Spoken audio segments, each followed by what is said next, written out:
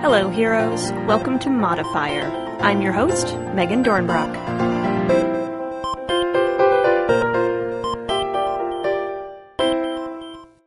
Hey there, heroes. It's been a little while. November was bananas, and maybe I'll talk about what doing 3 cons back-to-back was like on second watch, someday when I'm fully recovered. But the highlight of that whirlwind was getting to meet so many of you, and the time you took to share your stories with me. It means so much to hear what Modifier inspires you to do, and what topics resonate with you and help you create. It can be super scary to reach out to a stranger in real life and express those things, but I am so glad you did. Thanks, heroes. I haven't shouted about it here yet, but there's a new show on the network by Hannah Shaffer and Evan Rowland that may be of particular interest to the Modifier crowd. Their show is called Design Doc, and it's following Hannah and Evan as they create a new version of their game Questlandia. It's super smart and charming, and you get to watch this process as it happens, which is so cool. Hannah and Evan were on Modifier before to talk about their other game, Noirlandia, and we got to talk about what that game helped them figure out about Questlandia. It's really great to hear a lot more of that kind of thought process on Design Doc, taken to lengths we can't get to here, so definitely check that out if you haven't. This week I talked with Tracy Barnett about his game Iron Edda and the many different forms it has taken over the years. Iron Edda exists now in several different game systems like Fate and Dungeon World and 13th Age, all interpreted by someone else either at Tracy's request or out of a love for his creation. We talk about what makes something an Iron Edda game, what different systems bring out of the Iron Edda core, and what awaits us in Iron Edda's future. And now, before I say Iron Edda 6 more times, let's get to the show. All right, joining me this week is Tracy Barnett, and we are going to talk about Iron Edda in many of its incarnations. So hey, Tracy. Hey, how's it going? Good. We finally get to talk. I'm so excited. Yeah, we've communicated digitally. We got to play a game at a Catacon this weekend, which was awesome. That was cool and unexpected, and I'm very excited about that. There was no way I could not sign up for one of those sessions, and we'll probably get to why as we're talking. So. Oh yeah, absolutely. Cool. So with that teaser in mind, Tracy, do you want to introduce yourself a little bit? Where some projects you've worked on or places people might know you from? Sure. So my name's Tracy. I started designing games about 5 years ago now. It's actually coming up on 6. I primarily have done my own work. I have published through Kickstarter. I'm one half of Exploding Rogue Studios with my creative partner, Brian Patterson, better known as D20 Monkey. And I have written and published 5 or 6 games and a campaign setting and a novel that are just things that I wanted to do and happily convinced people to fund them and worked with amazing teams to get them produced. So School Days, One Shot, Iron Edda, Carthoon, those are the titles that I've done. I also have a Fate World and Adventure in progress with Evil Hat, and I'm working on a new version of Iron Edda, which is sort of the topic of what we're talking about today. So I'll again poorly tease that, and we can, we'll get there. No, that's perfect. That's cool. That's a lot of things, and a lot of like different types of creative projects you've been able to do. That's awesome. Yeah, it when the faucet sort of turned on for game design, I couldn't shut it off, and I've just been rolling with it since then. Yeah, that's the dream. So. It is a dream, yes. Yeah.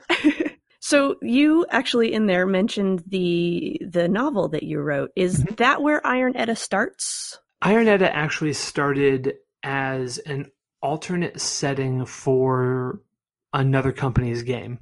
Oh. Yeah, and I'm going to leave the details out of what that game was because that initial bit was not the happiest of endings. So basically it was a mech game, and they wanted alternate settings, and I really wanted to pitch work to another company pretty much for the first time. So I was trying to think of what I could do that was both mecha and also sort of in the wheelhouse of things that I'm familiar with. And my major sort of genre growing up and all was fantasy. Mhm. So I was trying to think of how to combine mechs and fantasy, and I was playing a lot of Skyrim at the time. Mm. And I started imagining what it would be like if the dwarven centurions, the big brass mechanical things down in the dwarven ruins, were about 2 or 3 times as big and were up on the surface, and like what would fight those. And the obvious answer was giants, because they're the only thing aside from dragons in that setting that's as big. But I was like, well, the giants in Skyrim are kind of spindly, and I don't really like the idea of like a human riding around on a giant's shoulder. What if the giants were dead and the humans were bonded to their bones? The next logical step in that thought process. I honestly don't know where that particular line of thought came from. I just remember vaguely like playing Skyrim and like moving around the world and imagining people in big stumpy bone mechs fighting Oh my God. things, and I was just like, okay, yeah, that's the idea. So I wrote a small early version of Iron Edda for that particular Kickstarter, and it never got published and I never got paid for it. But fortunately, it was Creative Commons licensed, so Excellent. I didn't have to do any gymnastics to sort of have the rights to my own IP. So I started expanding it, and it went from an 8,000 word document to a 21,000 word document.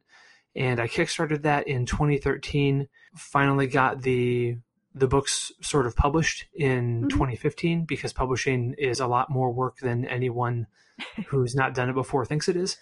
Yeah. And as part of that sort of chronology, I was trying to figure out how to really sort of get into the setting. And I decided a novel would be a great idea, because why not do more work to accomplish the work that you're doing? And so I kickstarted Iron Edda, Speed's Daughter, and wrote, it's really technically a novella. It's about 42,000 words, I think, if I remember. And it details the story of a bunch of women in the setting, because I didn't think that women and queer characters got enough representation. So I wanted to try and do that. I don't think I did the greatest job in the world when it comes to that representation, and I'll think a lot harder about doing that next time and try and get more pre-reading, but it is a decent story, if nothing else. Awesome. And I mean, that's something I think all of us are figuring out too, is how to do representation better. We just talked to James Mendez Hodes a couple weeks ago, and err on the side of trying, err on the side of doing it. So awesome. Cool. So there was this novel, and then you started working on Iron Edda, the system through Fate, right? That's the first incarnation. Yep, the first incarnation was just Fate Core, and I didn't really have anything in that first. The title of the first iteration was called Bones of the Earth, and there was nothing really that handled scale in that iteration. It was basically, if you are human-sized and you go up against something giant-sized, it's going to stomp you, so don't do it. And as I was revising, I was like, that really gets in the way of exactly what players want to do in play. Yeah. Because if you are a brave, badass Viking warrior, when you see the giant metal monstrosity coming towards you, the first thing you want to do is try and climb it and tear it apart. And so I had to work on rules to sort of accommodate that. And I was lucky enough to take it to Metatopia in 2013 and have a high test play test with Fred Hicks and Rob Donahue and some other wonderful folks, and basically got the scale rules fleshed out. So the original version, and also Clark Valentine is the person who gave me the idea for how to do it initially, and then it got refined in that playtest. But basically the idea was that human-sized characters use regular Fate Core skills, and big things use approaches from Fate Accelerated. And they didn't hit more accurately, they just hit harder. So they got a weapon rating equal to the rating on their approach when they smacked something smaller. And that was the original incarnation of how to handle scale. Was there something about Fate that drew you to that system initially? Did you think about other systems, or was it kind of always going to be Fate? Well, it was going to always be Fate, because the first work on Bones of the Earth was for a Fate game. So Okay. it had to be. Gotcha. And from there, I didn't personally think of doing work in other systems, but I thought there was a possibility that people could. Hmm. And so in my wild, wide-eyed pie in the sky mindset, when I did the Kickstarter for Iron Edda, I actually had stretch goals. So the initial goal was $10,000. Hmm. I had stretch goals mapped out up to 120,000, Oh, wow. and they were all either setting content books that would be written by other people or Hmm. versions of Iron Edda in other rule systems. And the idea was that just like when any group of players gets together to play a game, the version of the setting that they're playing, as soon as they start talking about what they're going to do in the game or what their characters do, it's different than what's in the book, right? If only Hmm. in small ways. There are tiny infinitesimal differences, like the GM might misstate the color of the mayor's eyes, right? If that's an important detail, but that means that your version of the setting is automatically different than somebody else's. And I wanted to see what would happen if you took that idea and expanded it to the entire setting and rule system itself. So there were only three things that needed to appear in the book for it to be an Iron Edda book. It needed to have the big Titanic bone bonded mechs fighting dwarven destroyers in some type of Ragnarok. Hmm. There needed to be the 9 warrior clans represented in some form or fashion.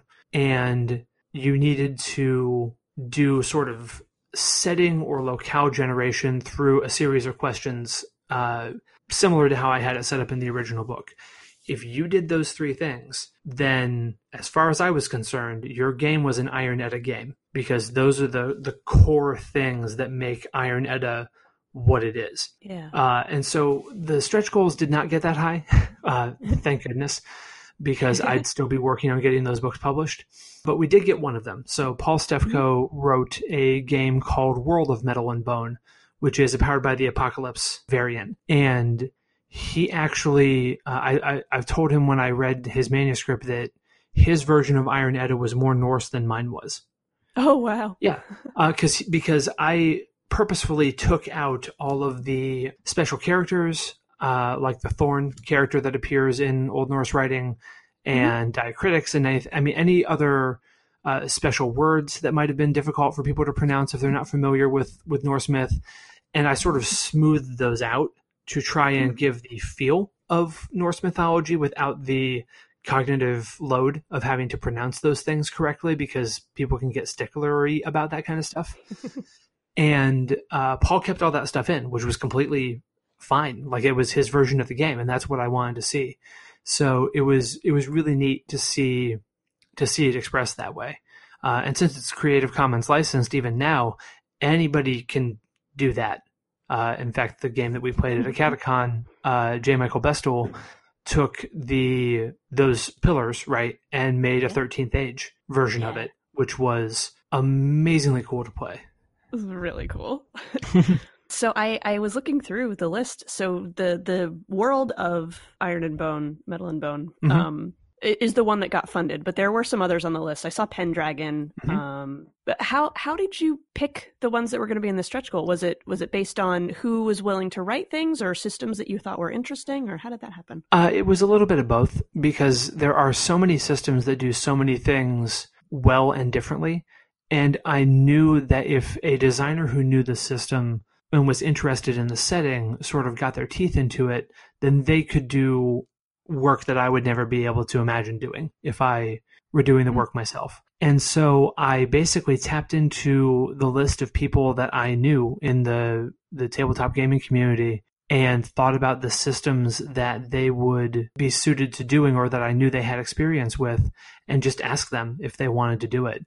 If I were to go back and do it with an eye to really funding as many of those as possible, I probably would have put some of the more popular systems up front. Like, I think when people saw Pendragon as the second stretch goal, a lot of people might have gone, okay, I don't know what that is. Whereas if it would have been Pathfinder, then that would have potentially tapped into a whole community that would have been interested in it. But that having been said, because I'm now on the verge of, or I'm in the process of revising the rules and doing sort of a new edition of the game, I'm content with how things worked out. Yeah. Are you considering doing those kind of stretch goals again? Absolutely not, because I'm not publishing this one. Nice. I have learned a very, very valuable lesson about being a publisher of tabletop RPGs, and that is that I'm bad at it. Oh. and I can do the work, but I don't like doing that work. And a number of people over the years, as I was sort of daydreaming out loud about what I was going to do with these games that I was writing, told me that if you're going to be a publisher, you have to really love the business of publishing. And I just sort of forged ahead and didn't listen as closely as I could have. And so I'm working now to get sort of the last of my publishery duties, completed, and get the games out and to the people that have supported them. And for the new version of Iron Edda, I reached out to Encoded Designs to help me out, because the game did not sell the way that I expected it to. And I know part of that is because it was delayed in production. And another part is that I was not able to put the resources sort of behind marketing it and representing it that I wanted to do. Yeah. And I know the games. I knew and know the game is good. Yeah. And I knew it could do more than just be a pallet of books in my basement that's not moving, which is currently the state of affairs. So I reached out to Encoded Designs and came up with what I thought was a compelling pitch, and they apparently agreed, because we are working together to make this new version of the game. And I'm using the framework found in Dresden Files Accelerated to express the setting now. Yeah. And it's been really, really gratifying to do that, because it's causing me to dig a lot deeper into sort of what's true about the setting, right? Because DFA uses, they're called mantles in that game, but they're sort of like character classes or roles for all the different character types.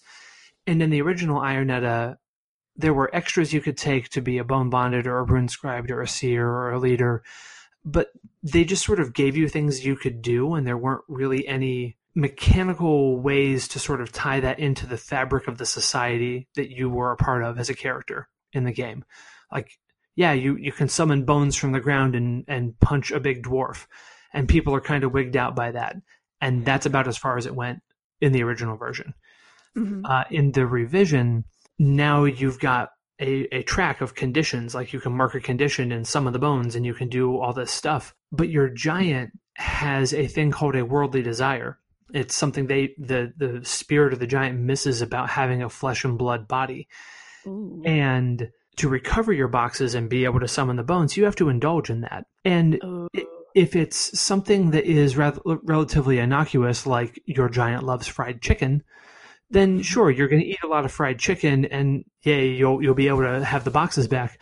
But it could be something a lot darker. And if you go too far, right, the giant can actually gain control of your body and sort of ride you around like a skin suit if you call on the power too much and indulge their worldly desire to a ridiculous end, at which point in time you're viewed as an abomination by everyone around you. And that is it's an actual box on the sheet, right? Like when you are an abomination, you check that condition and it means specific things. And you can cover it, you can redeem yourself in the eyes of the community, but it takes time, and it's a way of sort of codifying the limits of that power, and not just the mechanical constraints, but also the societal ones that exist within the fiction for how being a bone bonded works in the world. And that's true for all of those different roles. And it's been really illuminating to have to dive deep into those and force myself to think about what does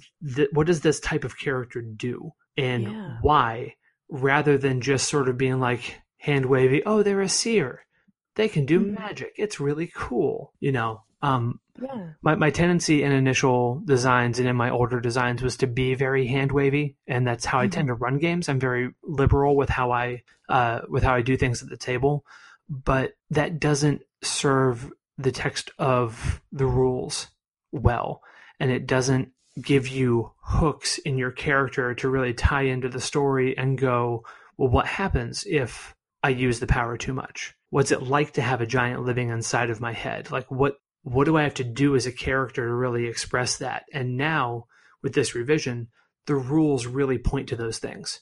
And in fact, they enforce those things. Oh, very cool. Not all of the player characters are going to be bone bonded, right? Correct. Cool. So I've just played Jay's 13th Age version, and we had the one in our party, which was you. I had to play a bone bonded. I'd never done it before. Oh yeah, it seems very cool. They are, the opposite of those dwarven mechs, visually and thematically and all that sort of thing. In the old version and in this new version that you're working on, is it difficult at all to balance them with the other types of characters, like to make sure everybody is really cool? That is where Fate really helps out, because Fate as a system is geared around capable people succeeding at what they do, because that's ultimately the thrust of that system, right? You almost always can spend a fate point and re-roll the dice, where you can take success at a cost, and you can succeed at your action. It may hurt, but you're going to succeed. So in terms of dealing with the different scales, in the original, basically there were mechanical implications for scale, but even then, with if you were a human-sized character and you're coming up against a dwarven destroyer, mechanically the different limbs of the destroyer, like the legs and the torso and the arm and the head, those all map out to become zones. In just like the space in front of the walls of your holdfast would be a zone in the combat. So if you want to climb the legs or the torso or whatever, which we did in the 13th Age game, you can do that in Fate too, and there are rules to determine how you hunt around inside and try and find the dwarf who's powering the thing and shut it all down. So you can also do the Ewoks on the Moon of Endor bit, right? And you can lay down aspects on the legs, like tangled up, because you've already fictionally established that you and the blacksmith and the holdfast, who are the two strongest people around, both have a whole lot of rope and can run really fast, right? And you tie the legs up. So you can think of combat with the big things that way. Star Wars is a really great example for that, because the Ewoks are tiny, or the ships in Empire Strikes Back against the walkers in the very beginning, right? Like you can use those same kinds of principles for how does a small thing take on a big thing. In the new version, Dresden Files Accelerated has a whole little ladder of different scales of effect that you can operate at, right? There's mortal and supernatural, and I don't remember the ones are above that off the top of my head, but the fiction associated with each level of scale, right, gets bigger and more powerful and stronger. And then mechanically, each level of scale that you are different from your opposition means something, right? You can add bonuses to the dice, you can get extra effect on the roll after it's been resolved, that sort of thing. And that works really, really well with the concepts in Ironetta, because there are more gradations of scale than there were in the original. So there's human scale, there's heroic scale. That's where the rune scribed, people who have like runes of power embedded in their skin, they operate at heroic scale. Then there's giant scale, which is obviously where bone bonded and giants live. But then there's epic scale for the big bads, or for characters who have abilities that let them sort of jump up to that power level briefly. And then there's godlike scale. And all of those describe different levels of epic Norse fantasy badassery. And you can always punch above your weight class, right? Like you can be a human staring at Thor and know that he could choose to get a +4 on his roll against you in addition to whatever else he's rolling, and you can still take a swing, like, nice, because the mechanics allow for it and the fiction allows for it, because the positioning of all of this in Ironetta is you are a badass Norse warrior. Like, I don't care if the battle against the bone bonded or against the destroyers, the titanic struggle out there, is happening 300 yards away from the gate of your holdfast. If you're on the walls and you're like, I need to get there, I'm going to let you move that entire intervening space like it's one zone, as long as you narrate yourself being awesome doing so. Because missing out on being able to get into that fight when you're the shield bearer and your job is to draw aggro and take big hits, that's boring. Like, that doesn't serve anybody. So I would rather have you narrate something epic and awesome, and then we'll look to the mechanics for how to support that. Awesome. So you can be. You mentioned seer Mhm. a bit. What are the other types of characters that folks can be? I am opening my Google Drive right now so I can actually read you off the list because I have a few of them in my head. But Yeah, because Bone Bonded were very cool, but we Mhm. did have some other excellent types of characters at our table. So Right, so Bone Bonded is sort of the focal point, right? Mhm. They're the reason the game is the game. Then there's the Runescribed, and there are 24 different runes you can choose from. Mhm. There is a leader who can sort of call people to them and bring literally their human resources to bear. There's the Shield Bearer, who is sort of blessed by a Valkyrie and is able to shrug off what would otherwise be killing blows and just keep the focus of the enemies. There is the Seer, who manipulates fate, can actually intervene to save somebody's life, but if they're not grateful for it, then the Seer is now shunned. Mm. And to jump back to the Runescribed really quick, the power of the runes in this version of Bayonetta is actually consumptive. So if you lean on it Ooh. too much, your default 6 approaches, one by one, will slowly get replaced with your rune until Oh all you wow. can do is use your rune and then you explode.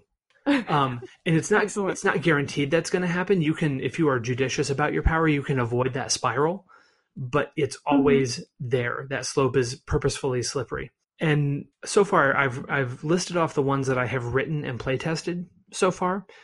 Mhm. The ones beyond that, and it may sound a bit odd to put them up against the ones that I just listed off, but there is a crafter, a merchant, a Hmm. farmer, a bandit, a priest, a skald, an outsider, so someone from one of the neighboring countries around Midgard, and a wanderer. Okay. And the reason I want all those in there is because Fate is a game system that allows you to have conflicts in any arena that you want to, right? It's not all big titanic struggles against dwarven destroyers. It's the Mhm. politics of the holdfast. It is your priest of Odin has defected and you need to go bring them back.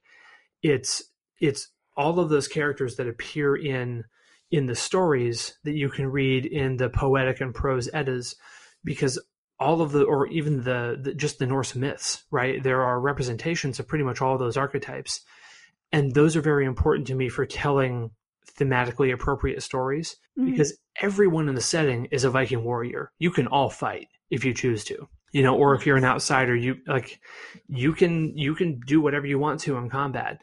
But for the farmer, for example, is tied to the land, capital L. And when they're defending the land, their farm, they operate at a bigger scale because the land is sort of powering them, like they're defending something important to them. So all of those different seemingly non-combative or innocuous classes can bring something to bear in different situations, and it's sort of like it's balanced through diversity, if you will, right? Because it's based on Dresden Mhm. Files, and the mantles in Dresden, in the Dresden verse, are vastly different, right? Like Harry Dresden is a powerful wizard, especially as the series goes on. He can do all kinds of stuff that someone like Karen, his detective friend, just can't do. Right, the Mhm. scale is vastly different, but Karen is super effective in these investigations because she has other resources she can bring to bear from the department or her own, intuition or insight.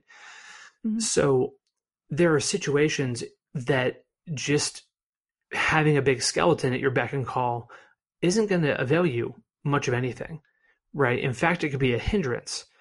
So the social fabric of the setting is how those things are balanced out. And that's why I really wanted to lean on the destinies that have a lot of power in them and make sure that there were limits on that.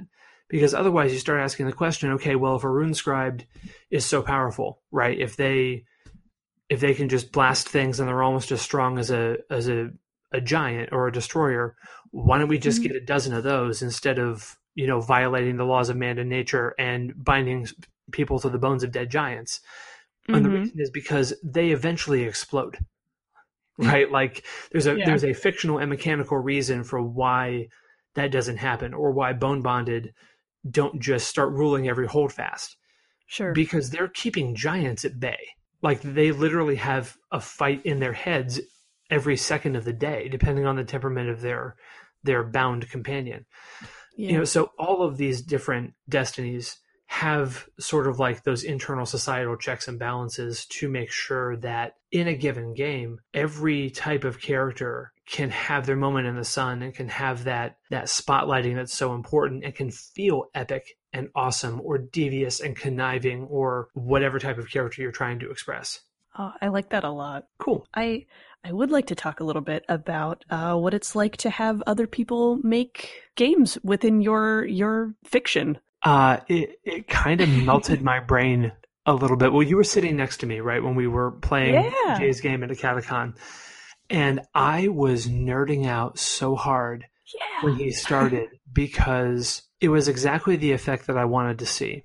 The way that Jay chose to do the question asking, right, to build our hold fast and to sort of build the hooks that we were going to use during that session. He put them all on rune cards and had all 24 runes laid out on cards he had printed in an 8x3 set of rows and columns. And he then did a rune casting where he found out what the cant of the rune was, right? So was it bright stave, murk stave, or occluded, meaning good, bad, or indifferent, essentially. And those runes, we would then draw runes out of a rune bag, and you could do it with cards or however you wanted to. But it was 13th Age, so rather than having icons, we as characters would have relationships or attune to these runes. And we drew extras to add to our sheet, and then we would have one left over, and that leftover one is the one that had our question on it. So if you had, Fehu, the Rune of Luck, then he'd pull that up, and depending on what the cast of his, or the cant of his rune casting was, you would either read the bright stave, the murk stave, or the occluded question. And it took that idea that I had and it expressed it in a way that was so in keeping with the fiction and the setting that I about lost it right there. Like, it was just so unbelievably cool to see someone else's take on the setting, not just fictionally speaking, because by and large, the fiction he had established cleaved very closely to the setting as presented in the original book and what will be in the new one. Yeah. But mechanically, he really dovetailed a whole lot of things together that really made it work for 13th Age.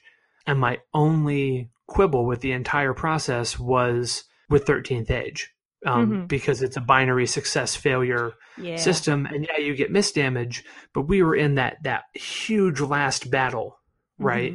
And in my games, the huge last battles tend to last 3 or 4 exchanges at most, because everyone's doing a lot of shifts of stress, or they're laying down a lot of aspects.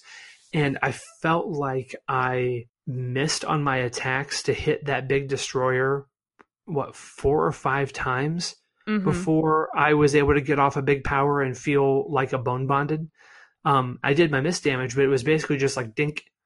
Yeah. Dink. And part of that was on me because I did not narrate my misses in any dramatic fashion, which I need to get used to doing. But yeah, so the overall, if you like 13th Age, good Lord, I really hope that he seeks to get that published somewhere, because it was amazing. It was Iron Edda, but perfectly tailored and suited to how 13th Age mechanically expresses fiction. Did you have any idea he was working on that? Oh yeah. He had reached out to me before we actually talked about it at Origins. I saw some of his early notes, and if anyone has had a chance to see those, he's posted them in various places before. His early notes are already more polished than the original version of Iron Edda, because he's taking this very seriously, and I think he's got a really good grasp of things. But I didn't know that I would have a chance to play it until a Catacon. And as soon as I saw it on the schedule, I found a place in my schedule for it, because one, I really wanted to play it because holy crap, someone else is making a game using my thing. That's really cool. And I wanted to support Jay in doing it because I think he's doing a really good job.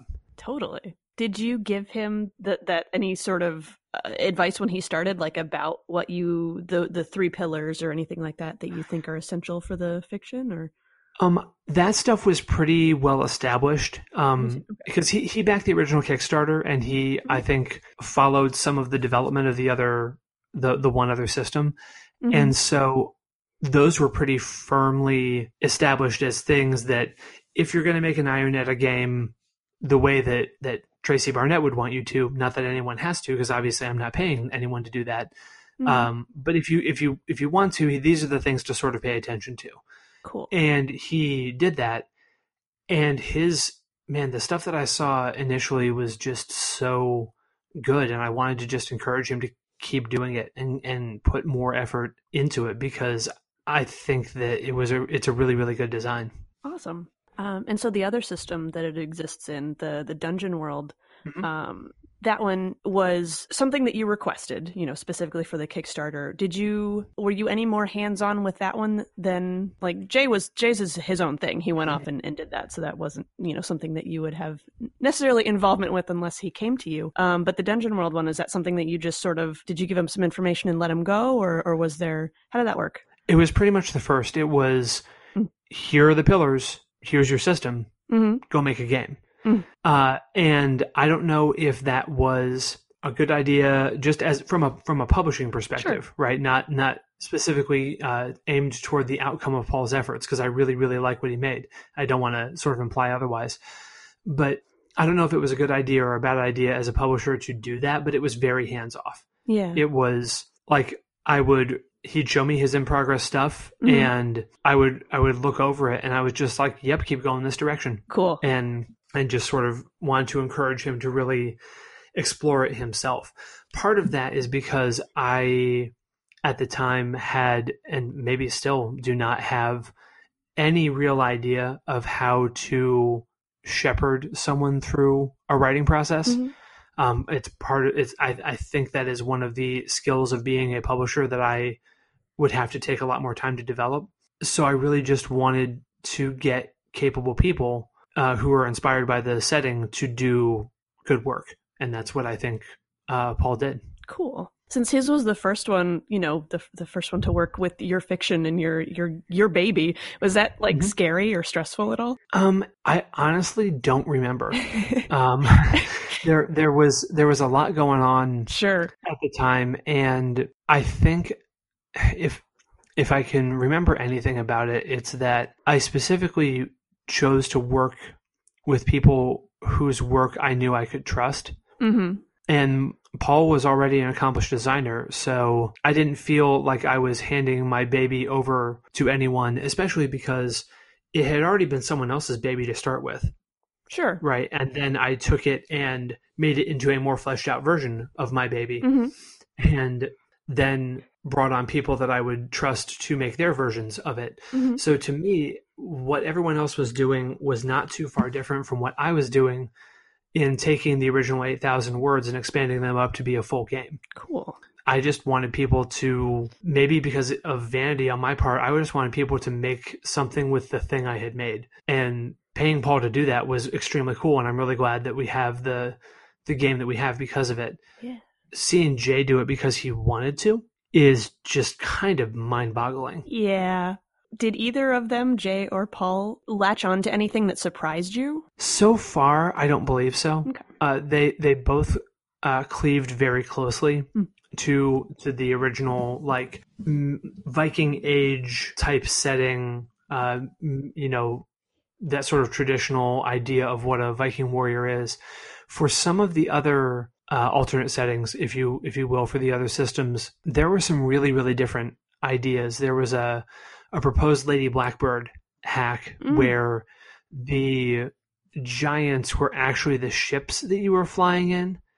And so the pilot was actually bonded to the ship itself. Okay.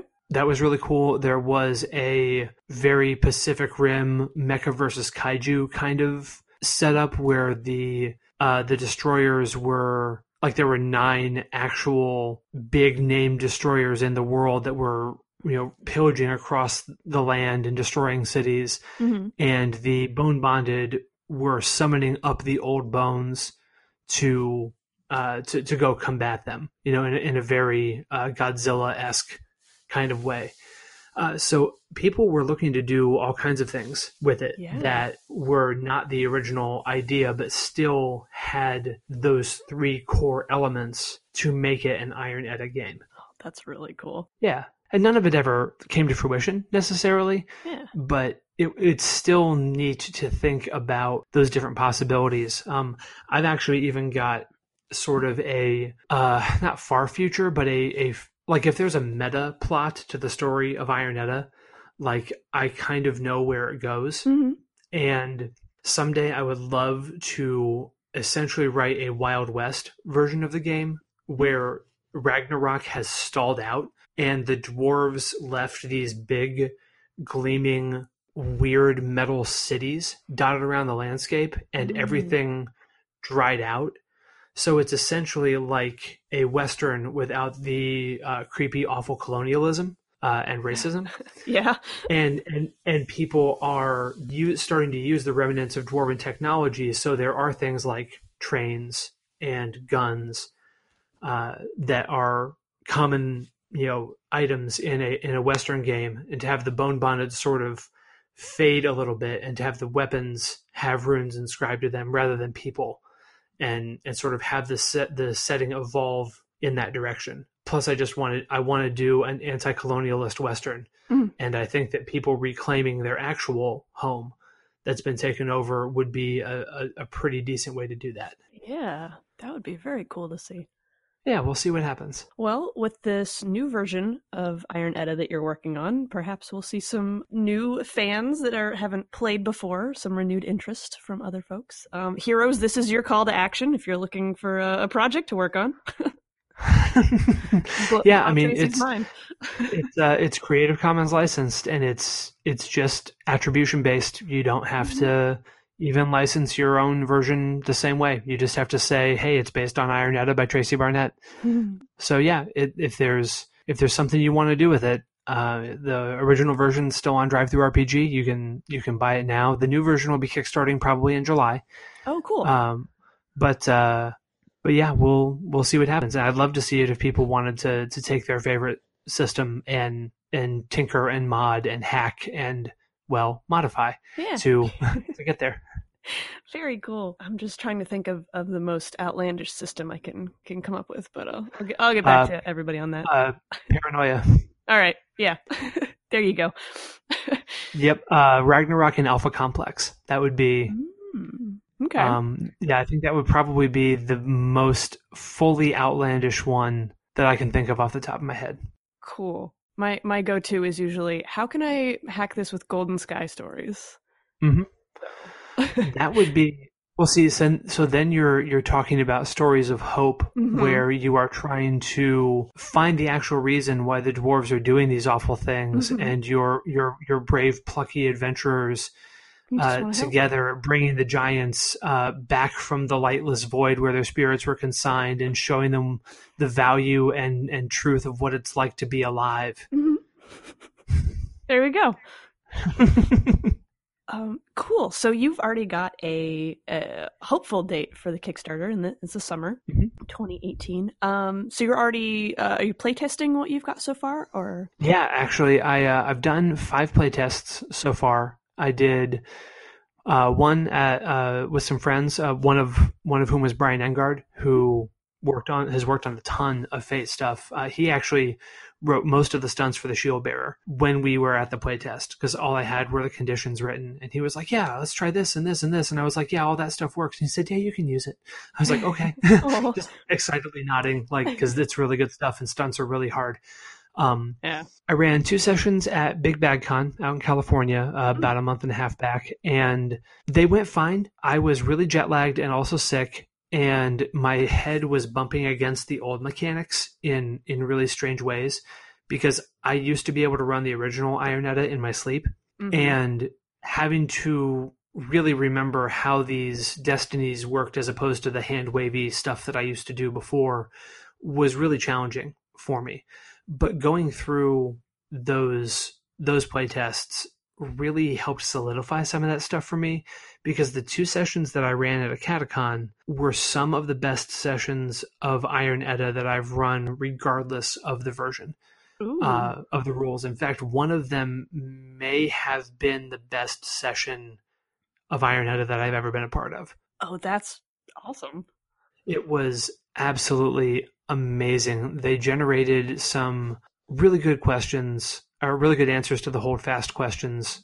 Mm-hmm. And for those that aren't familiar, that's how you sort of set up your settlement. I mentioned it with Jay's thing, but you answer a bunch of questions, and those are the hooks that the GM then uses for you to play your game. And there was the Jarl being drawn aside by a dark power, and the Jarl's daughter had died, and there was someone in love with the daughter, and there was this seer who was tinkering with things, and the dueling grounds were cursed. And I mean, most of the questions in the generation are not happy, shiny, happy things. Sure. But when characters answer those questions, right? If there's a question about the Jarl is just sort of this nebulous figure until someone says otherwise.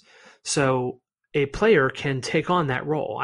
There's a leader destiny, right? It's designed to be the leader of something. And so we had a character play the Jarl, and then there was this cursing and this dark magic going on, and the person playing the seer said, well, I'd love to do that.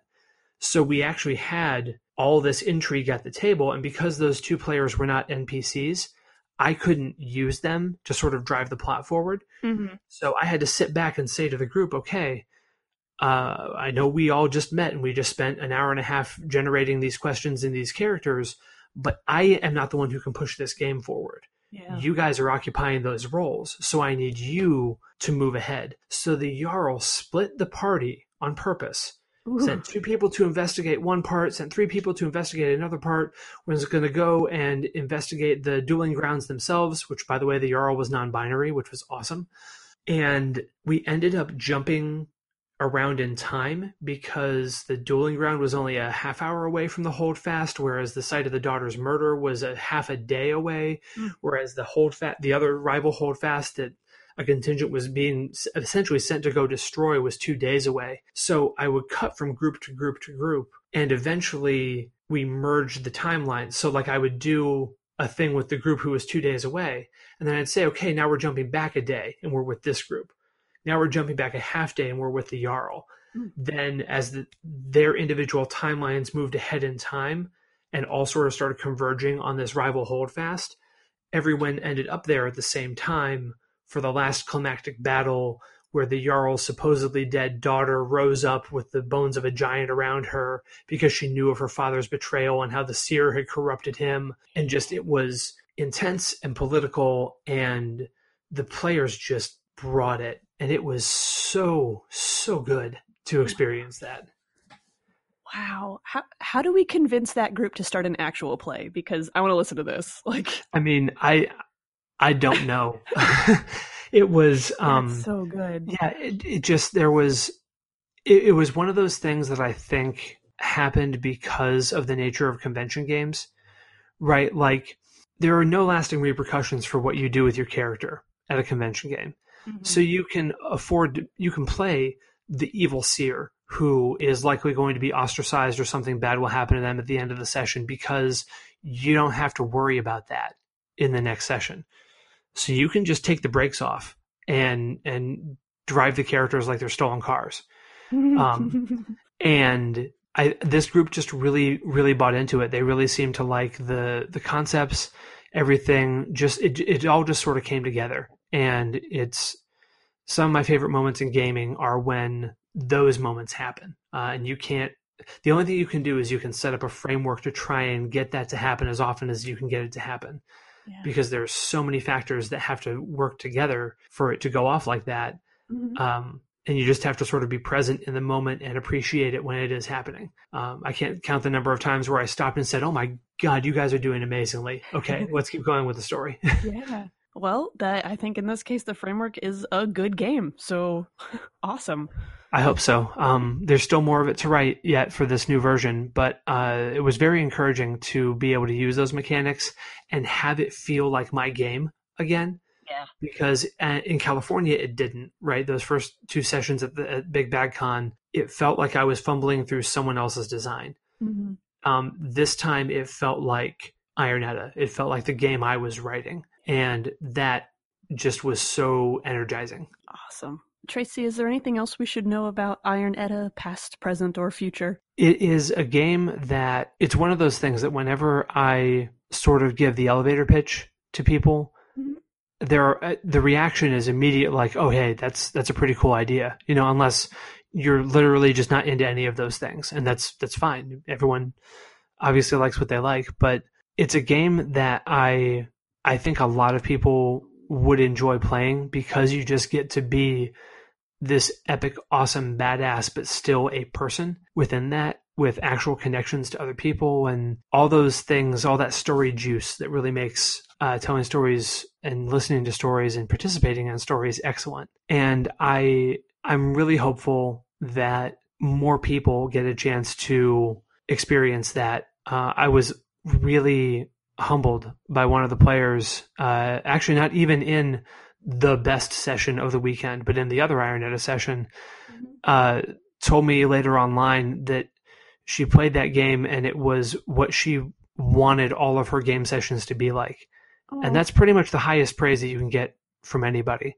Yeah. And if that's the kind of experience that game can provide, then just from that perspective, I hope that a lot of people get the chance to play it and experience it.